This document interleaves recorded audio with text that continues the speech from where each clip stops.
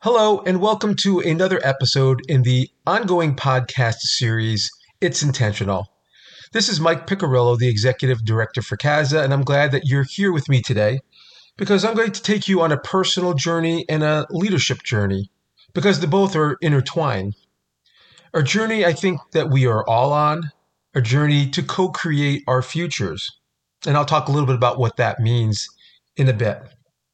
The spark for today's topic comes from co-teaching a class in the Russell Sage College doctoral program for educational leaders, which is a great honor to teach in. And I always learn a lot. And I learned a lot this weekend. This weekend, we were applying the work of Otto Scharmer to a discussion about the emotional state of educators in our current pandemic environment. Scharmer wrote a book called Theory U in 2006 and then updated that book to a smaller version, The Essentials of Theory U, in 2018.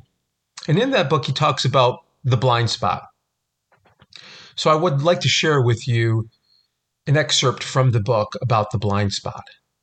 Here we go. There is a blind spot in leadership, management, and social change. It is a blind spot that also applies to our everyday social experience. The blind spot concerns the inner place, the source from which we operate when we act, communicate, perceive, or think. We can see what we do, results. We can see how we do it, process. But we usually are not aware of the who, the inner place or source from which we operate. Now, Scharmer speaks about Theory U as a process of organizational capacity building and also of connecting people and their work. He speaks about learning from the future as it emerges and moving from an ego-centric point of view to an ecocentric point of view and leaving a space for the future to emerge. Leaving a space is a concept that I think we've all become familiar with throughout this pandemic. We have often had to create spaces for people to decompress from the stresses of the day. More importantly, spaces for collective solution making, leading to hopefully actions to improve our situations and circumstances. About leadership, Scharmer says, successful leadership depends on the quality of attention and intention that the leader brings to any situation. Two leaders in the same circumstances doing the same thing can bring about completely different outcomes, depending on the inner place from which each operates. We are going to talk about that inner place today. I'm going to talk about my journey through the inner place. But first, a little bit about Theory U, which is a really involved and complex theory.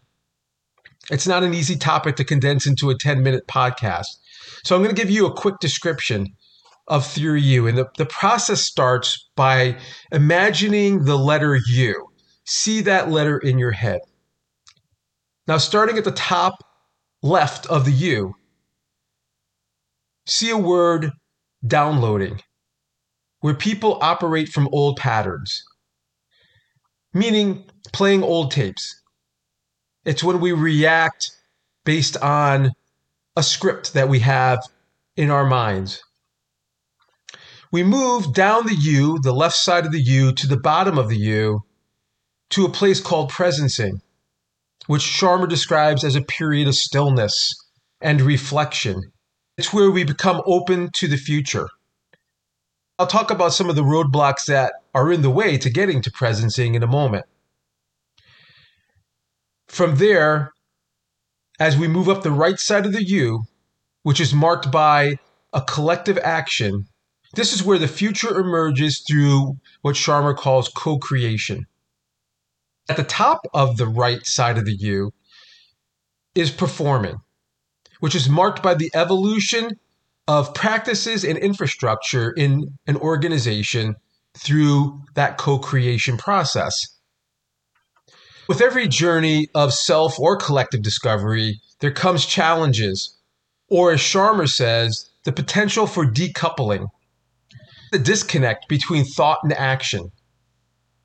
For example, Sharma notes 4 barriers. First, not recognizing what you see, which he says is decoupling perception and thought. Next, not saying what you think, decoupling thinking and talking. Followed by not doing what you say, decoupling talking and walking, or as we say in common language, not walking the talk. Finally, not seeing what you do, decoupling perception and action.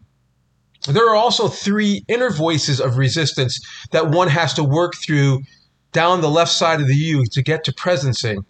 The voice of judgment, which blocks your open mind. The voice of cynicism, which blocks an open heart and makes us less empathetic to other people. And the voice of fear, blocking an open will. The constant stress and challenge that people have been facing has led to some downloading. That place at the top left of the U. Downloading leads to people longing for that imperfect yet safe environment of the public education we knew before the pandemic. There's a beginning of a decoupling taking place in that particular line of thinking, a listening to the inner voices of resistance. This shift in thinking and feeling was shared at our last recent weekend class as a number of the students engaged in a thoughtful discussion about the pandemic and how the pandemic has really kind of worn down educators.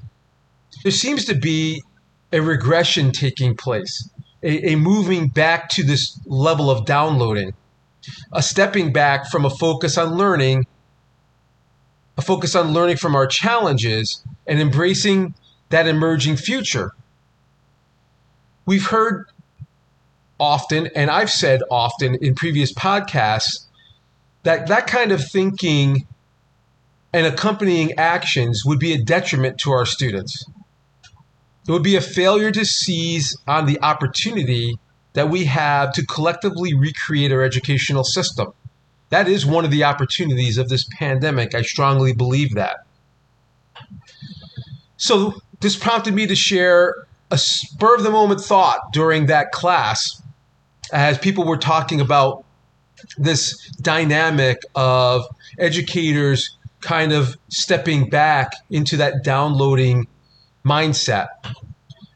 And I suggested that there should be a 4th voice of resistance. And I did this without any consultation with Otto Scharmer. I call it the voice of privilege. The voice of privilege, I define it as blocking open action. Now, I should step back to my childhood here and tell you that I don't see myself as always having been privileged. What do I mean by that? Well, in my childhood, I know I had the advantage of being a white male. Now I know that. I didn't know it then. But I also had the disadvantage of growing up in an economically challenged home. And this made me aware of the inequities in our society. But as much as I disliked my more privileged peers, I secretly aspired to have what they had. I wanted the American dream. This was the voice of privilege beginning to speak inside of me. I went on to have a successful career as an educator, and along the way I challenged the system, but the voice of privilege always tempered my actions. And now, at this juncture in my life, being semi-retired, though I know I still speak from a voice of privilege and a place of privilege, I'm really working hard to move past the voices of resistance to that place of presencing and up the right side of the U. I still have a lot of work to accomplish there, but I believe as a white male educator, the voice of privilege is a major roadblock for any of us to take the actions necessary to help address the inequities and prevalent structural racism and sexism in our educational system and society. I believe real change starts with action, the actions of educators like me. I know I need And we need to each identify the source of our perceptions and beliefs to understand how they may inform the inner voices of resistance in us and begin to move our organizations toward co-created collective actions. As Sharma says, each of us is two, the person we have become and the one waiting within us to be born. It's time to emerge from the womb of privilege. Why? Because we can no longer stand by and allow Black and brown educators to bear the brunt of responsibility for changing the structures of inequity, racism, and sexism. Quite honestly, whether we knew or not, we've contributed to and we have perpetuated through sometimes misinformed action, other times inaction. Our Black and brown peers are exhausted from fighting discrimination every day, all day in their lives. I recognize that my privilege allows me to have a break from that kind of work each day because I'm a white male and I can move through my community without the same fears experienced by people of color. It's an incredible luxury. It's also, I think, a detriment to society. So I'm now speaking specifically to my white male peers, and I'm asking you to join me in doing the work of overcoming the voices of resistance, the voice of privilege, and taking the actions necessary to work with all educators and members of school communities to co-create an equitable, anti-racist, and anti-sexist educational system that truly serves all children and families. I promise you that CASA has already begun this work through our many partnerships with the National Urban Alliance, with Common Threads, an organization that's worked with us on anti-racist workshops, the McLean Group, and our new partner, Ashina Baez Incorporated, who's going to work with us on leadership mindfulness. We have to be intentional about this work. We need to be part of a co-creating of a future educational system that celebrates diversity and denounces racism, sexism, and inequity. And it starts with doing our own internal work. So I ask you to join me in that work and stay tuned because there's more to come on It's Intentional.